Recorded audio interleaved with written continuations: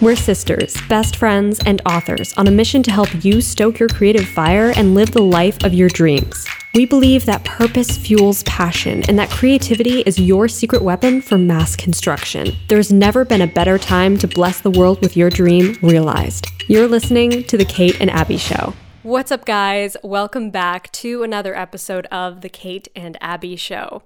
Today is a highly requested topic, it's been a long time since we did one of these, a story mining episode on villains. This has been something that you guys have requested, and we are delivering finally at long last. It's been forever since we sat down and did a story mining episode, and if you are new around here, you can't remember the other story mining episodes, basically what Kate and I do is we sit down and put our heads together as writers, as fans of story, and we figure out what is it about stories that we love, what is it that makes them work, and specifically digging into elements that we admire about particular stories and figuring out why they work and how to apply those principles to our own writing. So that's what story mining is all about. And in this episode, we're talking about how to craft an unforgettable villain. More specifically, 5 ways to craft an unforgettable villain that is terrifying and memorable and convicted, somebody that you love to hate. A character that you love to hate. That's a great way to put it. So we're digging into that today. We have spooky, haunting villains. Yes. We have 5 story examples. So this is going to be laid out like we're going to go over 5 principles, 5 ways that you can create a unforgettable villain in your story.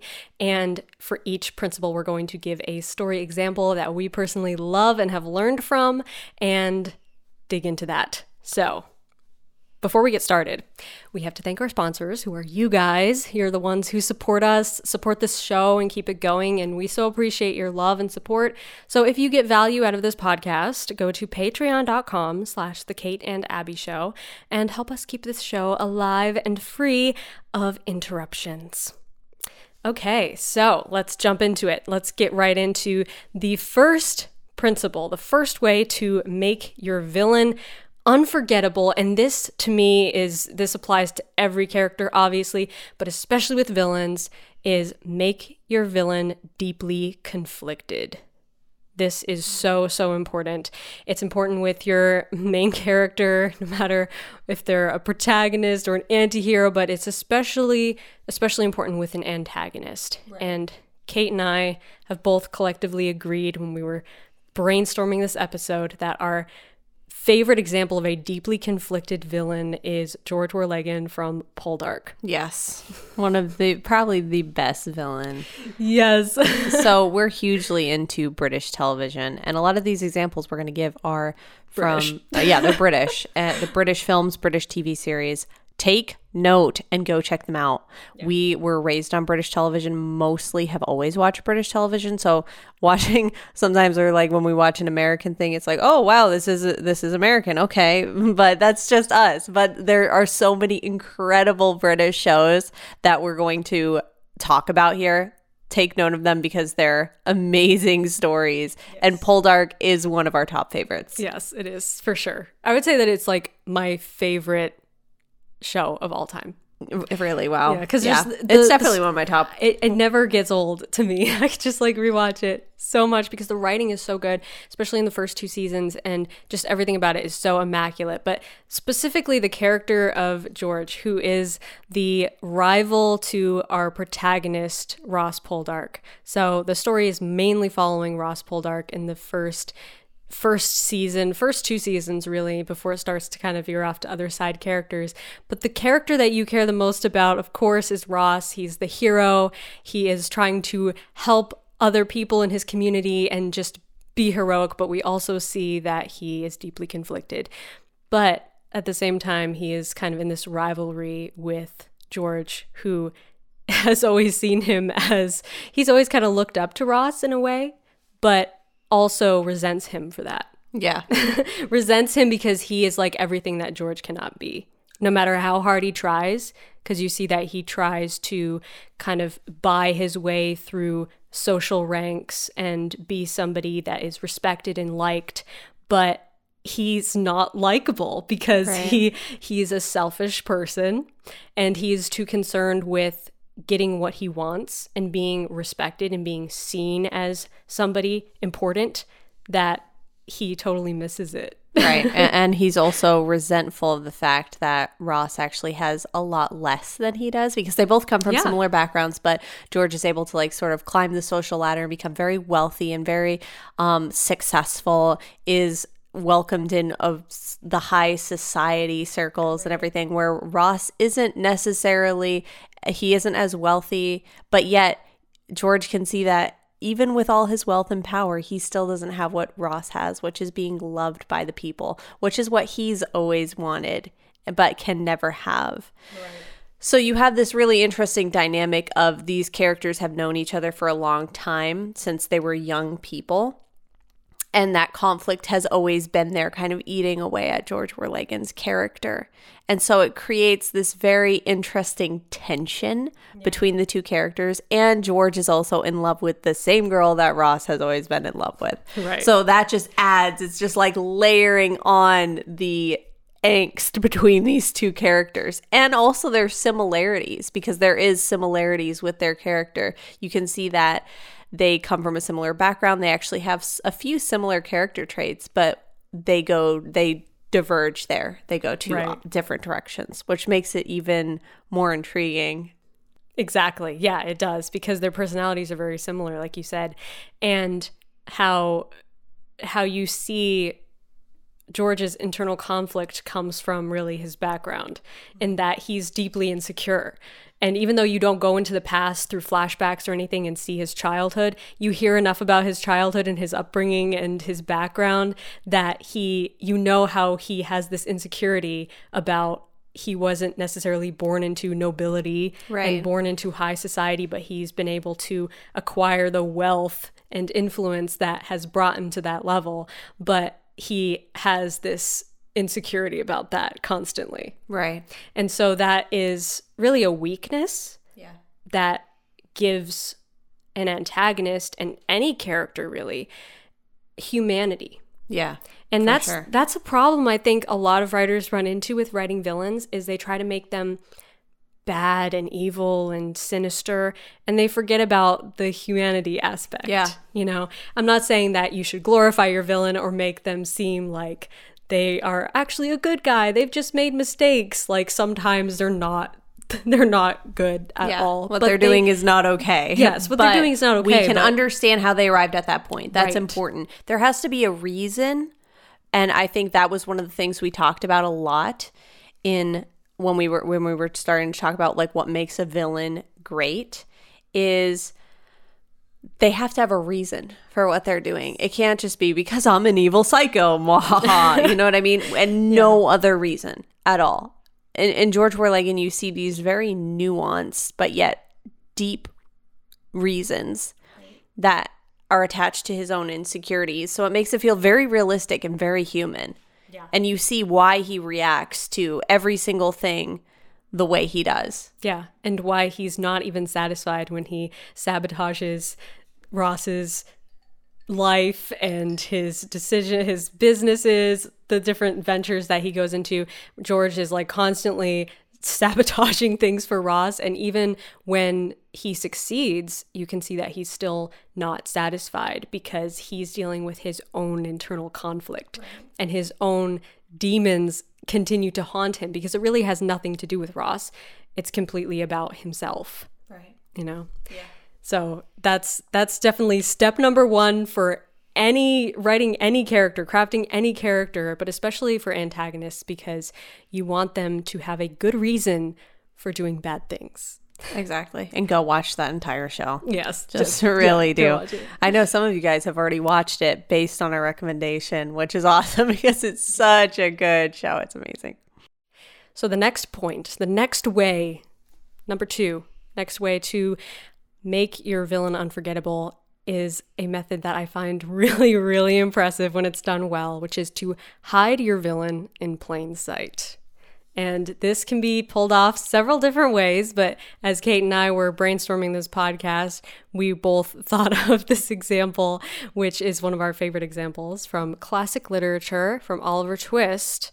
One of the villain characters. Dickens usually has a few multiple villains in his a whole stories. gang of villains. A whole gang of villains, but one of the main antagonists, which is Mr. Monks, is his name that he goes by in the book. Right. And Kate and I both have not read the original book of Oliver Twist, but we both love the BBC series, big surprise, version, which I believe was made in 2007. Yeah, 2007. We've seen I think every adaptation of Oliver Twist, but this is, in my opinion, the best one is the 2007 BBC miniseries of Oliver Twist. Yeah, I agree. And they took a few creative liberties with it that, in our opinion, just took the story to the next level with the internal conflict of the villains that just added so much to the story. Right. So I believe in the original book, it was that Mr. Monks is the half-brother of Oliver Twist, and he's basically trying to hunt him down and destroy him so that his inheritance is not threatened. And if you know the story of Oliver Twist, you know that, of course, everything ends happily for Oliver in the end. But the creative liberties that I thought were really well done in the series we're talking about is that Mr. Monks was more of a central character in that show. He was introduced earlier on in the context of the Brownlow family, and Rose was also brought into the Brownlow family as her uncle. She calls him uncle. She calls Mr. Brownlow uncle, but it's really her guardian. And her sister was Oliver's mother. So it's kind of it's one of those Dickens family trees that you need to draw it out to be able to understand it sometimes. It can be confusing. But so basically the way that I thought they did it really well was to bring Monks in earlier as a character that doesn't seem to be a villain. He seems to be a kind of slimy side character that you're not sure what to think of him, but he's generally accepted in their family and in society, and he's looked upon as a perfectly fine gentleman that is trying to court Rose, trying to get her to marry him, basically. Yeah. But she is a little bit no thanks. Yeah. But she doesn't even really know quite why she doesn't like him, but she just does not like him. She just senses there's something a little creepy going on in the background. Yeah, exactly. Over there. Yeah, and they, at first, when you're seeing the antagonist, you don't really know who it is because it's kind of just showing the back of him when he's talking to characters. So you're kind of who's that? And at the same time, you've already seen Mr. Monks in the setting of the household and stuff like that.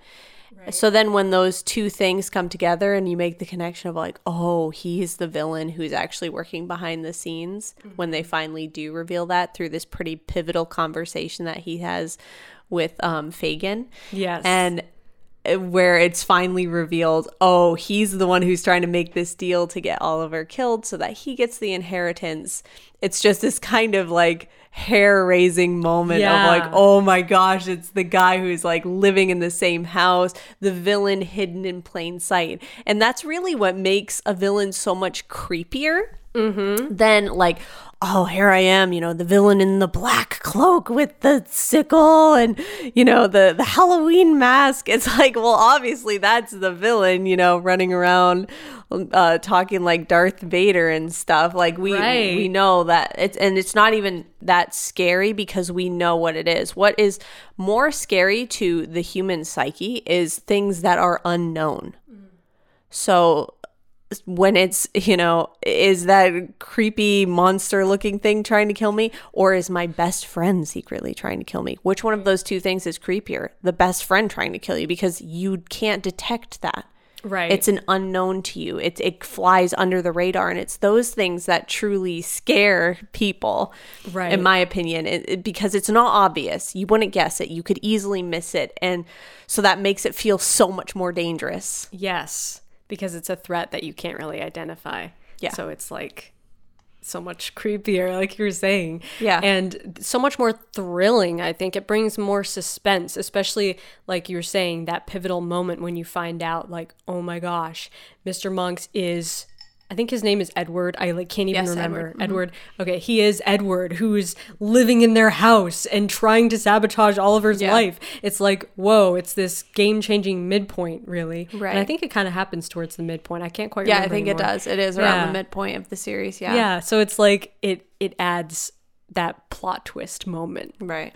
That upends the protagonist's life. Yeah. And also surprises the viewer, surprises the audience by revealing something that you weren't expecting. It also introduces so much more suspense because now every time you see him interacting with the other characters who are none the wiser, you're like, oh my gosh, this is the villain. Don't tell him that. Don't, you know what I mean? Yes. So it adds so much more. You're so much more engaged than like clearly everyone knows it's the villain because you would have to be like, have your eyes closed to not know it's the villain. Yes, exactly. You'd have to have your head buried in the sand to not understand that this monstrous looking thing is the villain. Exactly. Yeah. So the villain hidden in plain sight, very powerful tool. Yes. Very powerful. Definitely consider it if you are writing a villain and you're not sure what to do with them. If they should be the scary, ominous figure in the black cloak, or if they should be the lying, scheming person who is hidden in plain sight, who doesn't seem harmful at all. They seem harmless. Right. A wolf in sheep's clothing. Right. That's the other thing I was looking for. So, point number 3, third way to make your villain amazing and terrifying and unforgettable is to give your protagonist, this one's kind of niche, give your protagonist a reason to spare or save the villain. This is something that I find a really interesting conflict. Yes. That when done well, it is so engaging because you always expect the protagonist to be out to get the villain. We know who the target is. We know who the threat is. We need to destroy them, right? We are on the warpath and everything is like a black and white issue. We know exactly what we have to do to win this battle or whatever. Very clear path. Yeah, but that also kind of doesn't leave room for those nuanced emotions and details. And an example of this done well, of giving your protagonist a reason to spare the villain and some really good internal conflict, is in a series that Kate and I both love. Again, guess BBC. Oh yeah. It's BBC. I think 4 out of 5 of these are BBC, and we're not even sorry. And it is the series The Musketeers. Such a good series. The villain character of Milady de Winter, who is, I think, one of the main antagonists in the book, which I have not read the book yet, but it's on my TBR. I'd really like to read it. Yeah. I know the show is based off of, the first season, I think, is based off the book, right? Yes. I believe so, yeah. Yeah, and I know they took a little bit of creative liberties with some of the details, but it's so good. Such good acting, such good writing. Right, and the thing is even if some of these series and films are different from the book, it still can be case studied as a story, because a story is a story. A story is a story is a story. Yeah, so even if it's a little different from the book. And The Musketeers is such a great show. It's if you fantastic. guys haven't seen it, it's so good. It has great characters, just fantastic writing. But the character of Milady, particularly clashing with the character of Athos, is the conflict that we're talking about here. Because she is... Why don't you explain it? Because you know so much better than me. So essentially, she and Athos were married a lot, like way back when, and it's introduced through flashbacks. And those of you who have read the book or watched any adaptation know a bit about this. So they were married. It was discovered that he figured out that she was a petty thief. She ended up lashing out through a series of events, killing his brother. And because of that, because he was like the magistrate at the time, I think, he had to convict her basically to hang. And so he always felt like, oh my gosh, I killed my wife, but his hands were tied because of the law. And obviously he was conflicted and heartbroken too, because she did just kill his brother. So there's that love-hate relationship there. So, unbeknownst to him, she actually was cut down and revived and still lives. So all this time, years and years have passed. He's a musketeer now. He thinks she's dead, but really she's haunting him with a thirst for revenge, to take revenge on him for what he did to her. However, once that's revealed, once he finds her, it's like she is his kryptonite, because he still has feelings for her, even though she's a little bit evil, a lot evil. A lot evil. Yeah, and but he like virtually can't destroy her. He virtually can't destroy her because he already has so much internal conflict about the fact that it was his fault that she almost died. She would have died if she hadn't persuaded someone to cut her down, and it was his decision. He had the final deciding choice in the matter, and he let that happen, and he can never get over that. And so because of his own internal conflict, it won't allow him to defeat the villain, who is ironically his own wife. And on the flip side of that coin, she's an incredibly complex and conflicted villain, because she loves him, but also was a thief, conflicted by her own past and still lashing out violently to defend herself. So she has all this baggage, and you can see that part of her wants to be redeemed, but part of her wants to be how she's always been. So there's like this great conflict with her as a villain. Yeah. And he's conflicted about his own feelings for her, which inhibits him from ever being able to defeat her. Right. So it's like she is his baggage. She is his ghost that prevents him from like ever being able to get away from her or defeat her. Right. Exactly. And it creates such an interesting dynamic between the characters, and such a great conflict, because it's totally character driven, yet it's like checkmate for the protagonist. Right. And they're like always in this deadlock of not being able to defeat each other, because they're battling with their internal feelings and desires, and they just can't bring themselves to destroy each other.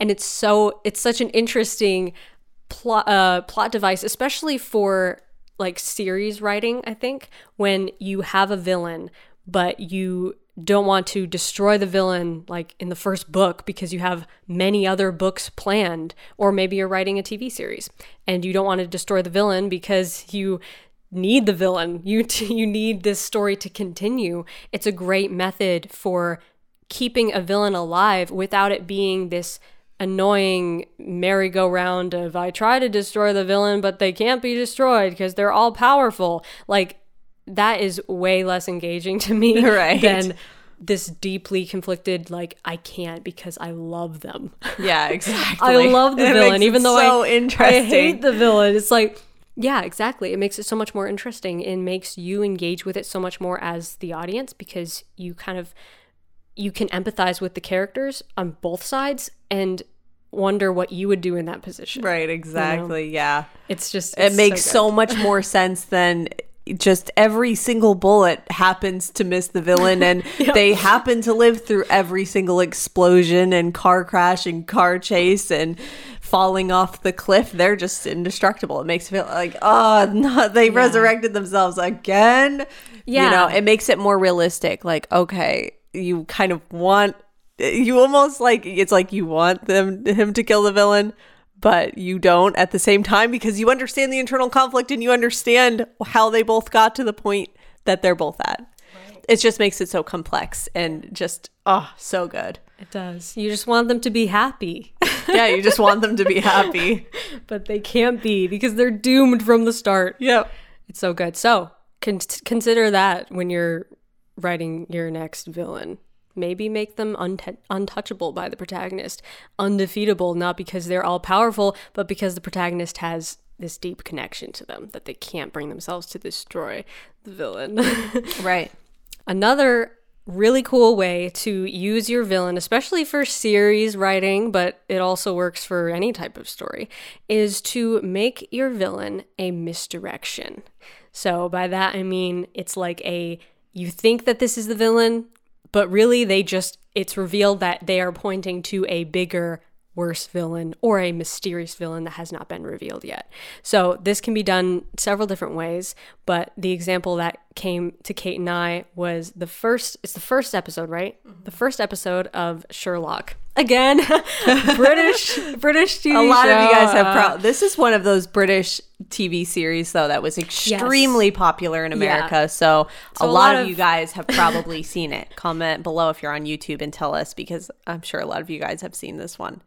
Yeah, that had a rabid fan base. It has a rabid fan base. But yeah. So the episode with, what is it called? The Cab Driver? I think it's called The Study in Pink. Right? Oh, The Study in Pink, right? Because it's like I think it's like inspired by The Study in Scarlet, which I haven't read, but okay, it's like the original Sherlock Holmes. Do you want to recap? I don't know if I can adequately recap. So essentially, I think I've watched more of the series than you. I've watched every single episode of it. Okay. Wow, I've only watched like 4 or 5. So we all know Moriarty is the super villain behind every bad thing that happens in Sherlock. The whole thing is the story behind the story is that Moriarty is out to get Sherlock no matter what. Right. But for the first few episodes of this series, we see Sherlock and Watson battling their way through various villains who seem to have different motives, completely different backgrounds, come from different parts of the world, different parts of the city, are seemingly unconnected. So we were talking about this, we got on this topic because we were wondering, we see this in some like superhero films and stuff like that, is like, it seems like, mwahaha, I'm the psychotic villain and I'm doing this for no reason other than the fact that I'm psychotic and I just want to destroy everything. Can that be workable? Because apparently it does work for stories to the extent that people will consume it and enjoy the story.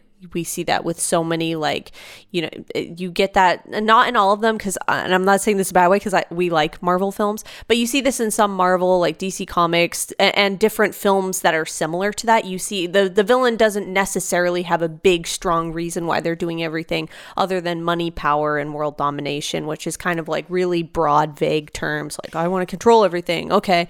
It's like kind of copied and pasted. So can it work? Obviously, but when can we use that? When can we adequately use that the villain doesn't really have any reason whatsoever? And what Abby and I were talking about is actually makes that strong and usable, and it actually makes your story even more intriguing, is to use it in that the villain is pointing to a bigger villain.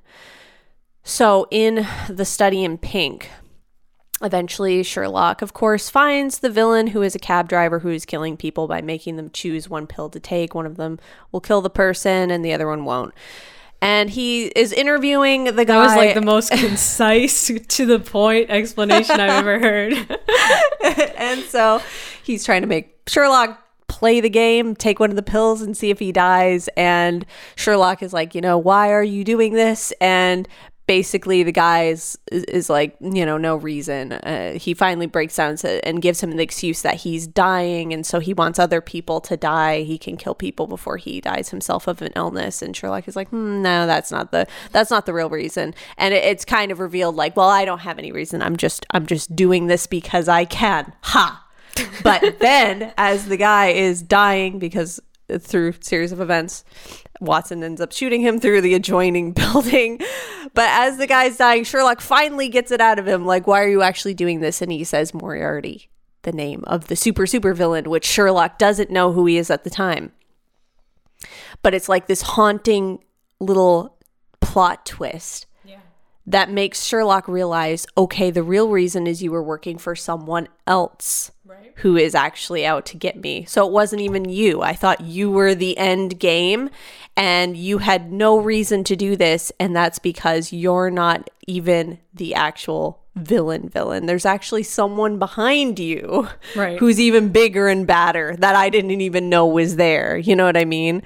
It's almost like you're so distracted with like trying to put out the fire in front of you and you turn around and the whole forest is on fire. It's like that moment. And so can you make a villain have basically no reason? Yes, if you're using it as a plot twist, I think is the best way to use that, to point to something bigger.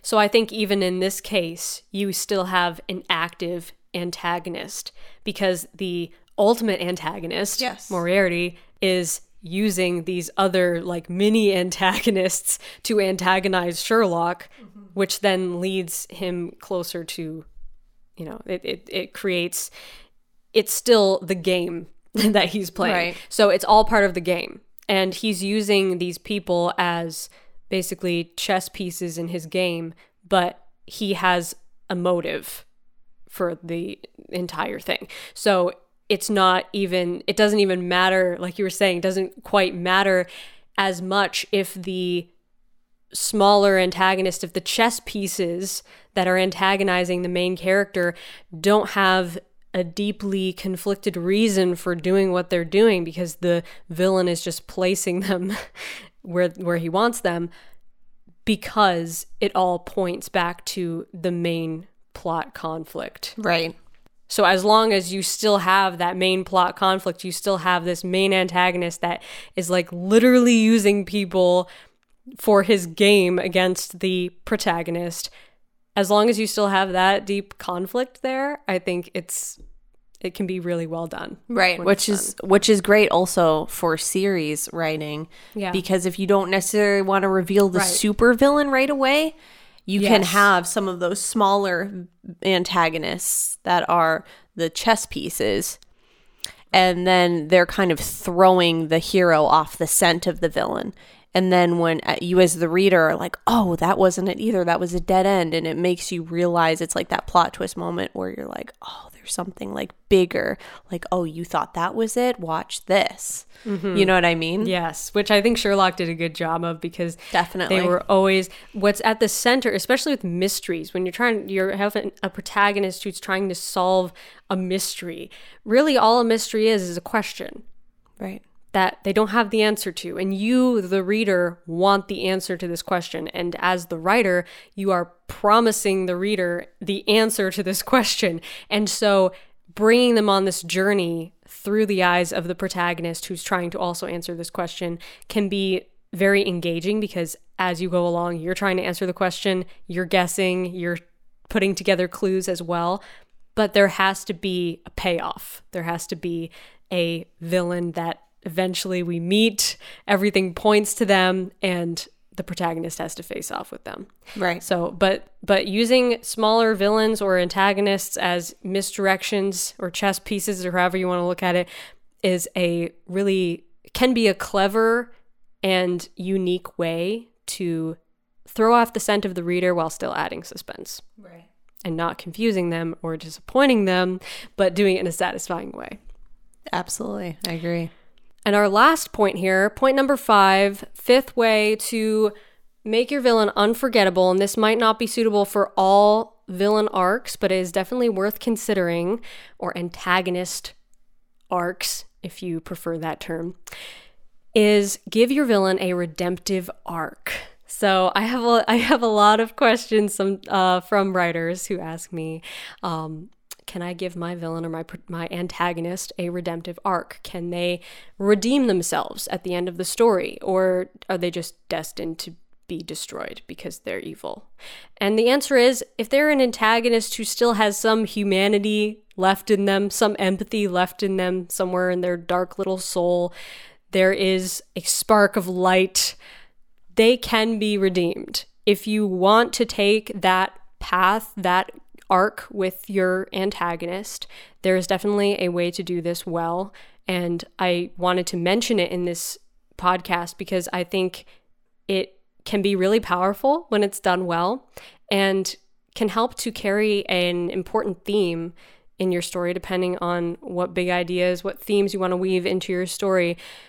But the theme of redemption, basically, and bringing your character kind of full circle from being a good person to going on this negative arc to starting to redeem themselves at the end. Or maybe they end up being destroyed anyway, but they kind of redeem themselves as they're destroyed, which in that particular case, we were going to use the example of Freya from Winter's War. Yes. I can't remember the first part of that title. The Huntsman Winter's War. Everyone's going to scream at me, Abby, come on. How could you forget that? Yes. I've just listened to the soundtrack obsessively, so. The soundtrack is great. I listened to the soundtrack many times before watching it. I think that was part of why I wanted to watch it. Really good soundtrack. I want to watch this because the soundtrack is so good, which can be iffy to do that because sometimes you're like, now this has ruined my image of the soundtrack. But this film, No, not so. This was a really good film. Yeah, so the character of Freya I found interesting because you watched it first and then you were like, we should watch this together because the antagonist arc in this story is really interesting and I wanted to see it because of that. And it's interesting because it basically, her story starts, it's kind of like a prequel and then a sequel, right? Because like the first part of it is like events that took place before the first movie and then it like fast forwards. Yeah. It's a big it's kind time of a weird skip. timeline thing. Yeah, but it's mostly, I would say, I mean, it mostly is leading with Freya's character. Yes. And so it starts with her in a good place, a neutral kind of positive place of she's obviously conflicted, but she has a good heart. Right. They did a great job building up her internal conflict was completely nailed. Yes. When me and Abby talk about make sure your readers or your viewers know why the villain became the villain. Yes, exactly. They did an excellent job. This is a textbook example of what we're talking about here because we see Freya in the very beginning, who's this kind of the sweet, innocent sister out of the two. She's kind of untouched by the evil from her sister. It hasn't really rubbed off on her. She's still a good person. She meets this guy. They have a kid. She's going to run off and get married, and she kind of believes in true love and happiness. And her sister takes it and destroys it. She destroys Freya's baby and makes her think that it was the boyfriend who did it, which kind of just breaks Freya's heart, causes her to turn into Elsa and blast the guy with ice. And he turns into an ice statue. I'm like, this is like a darker version of Frozen. Yeah, it is very similar. And you see how this moment of heartbreak and tragedy destroys her as a person. And so even with her power, which is to like freeze everything and blast it away from her and protect herself, is an example of what she's trying to do. She's trying to guard and protect herself from ever being hurt like that again, because now her heart's been broken forever. So we see that is the reason for every single one of her following behaviors. Right. And why she goes on to like wreak destruction on other people. Right. And basically kidnap children by the hundreds and destroy their families and turn them into her personal army. It's pretty dank. Yeah, it is pretty dank. But we understand why she did it. We saw her at her best. Now we're seeing her at her worst. And we understand exactly what happened during the space in between.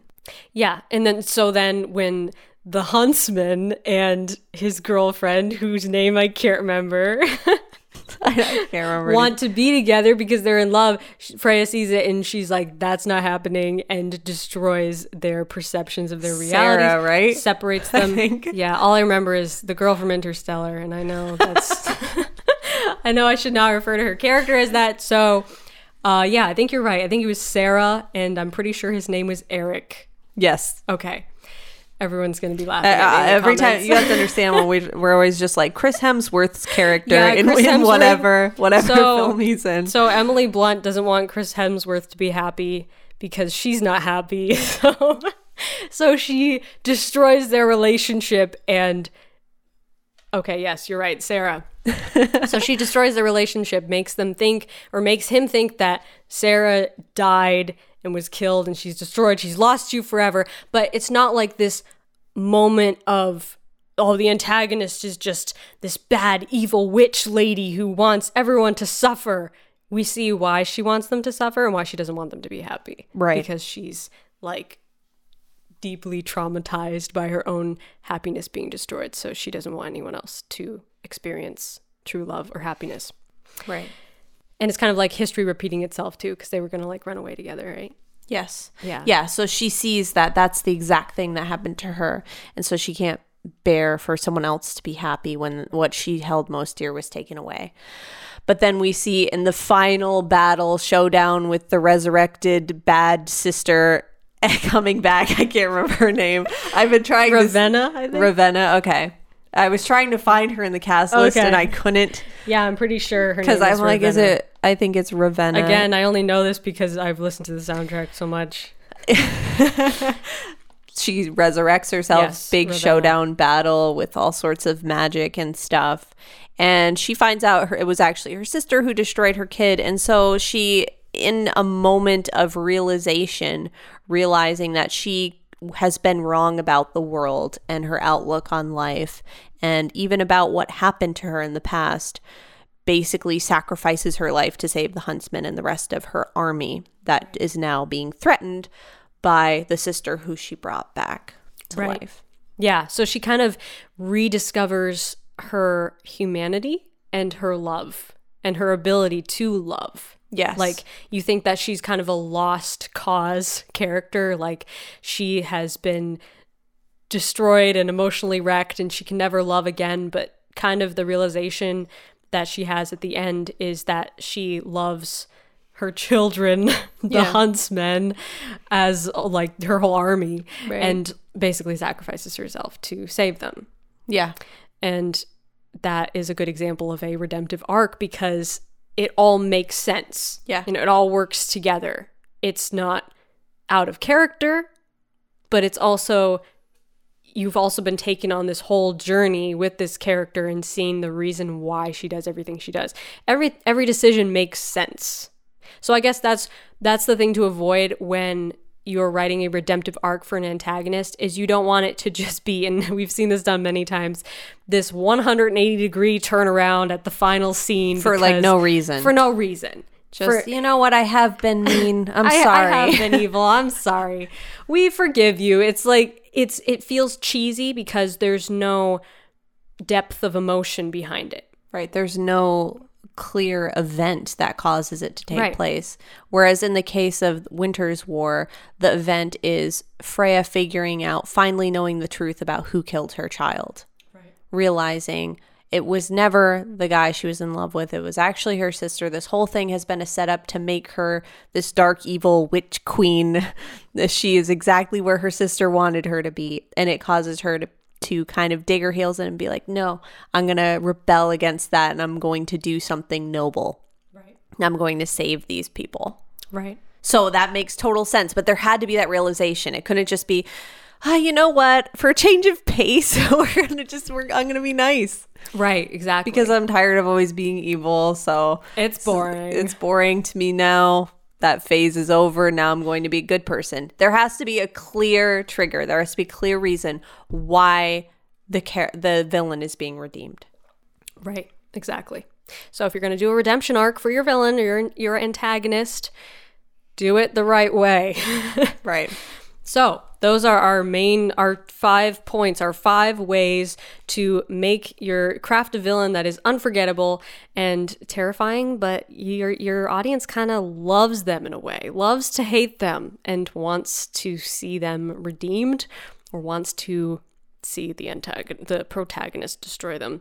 Either way, the 5 points, again, are make your villain deeply conflicted, the most important one, hide your villain in plain sight, give your protagonist a reason to spare the villain, make your villain a misdirection, and or give your villain a redemptive arc. So boom, that's it. Go watch all those films and shows, because take your own notes, delve into this deeper and see what we're talking about here from your own perspective. Take notes and come back and comment on the podcast and tell us what you thought. Give us your feedback and your ideas. We always love to discuss stories. As you probably noticed, Kate and I could ramble about this for hours. We had to really limit ourselves here. Yeah, we did. So feel free to join in the discussion. Keep the discussion going in the comments below. On Kate's YouTube channel, you can find the video. If you're not on there, check it out. youtube.com/KAEmmons. Follow her channel and follow the podcast. Thank you guys so much for listening. Thank you to our sponsors who make this show possible. We couldn't do it without you guys. Thank you so much. And if you get value or enjoyment out of this podcast, show us some support. Go to patreon.com/The Kate and Abby Show and help us keep it alive and free of interruptions. Until next week, stay stoked and rock on.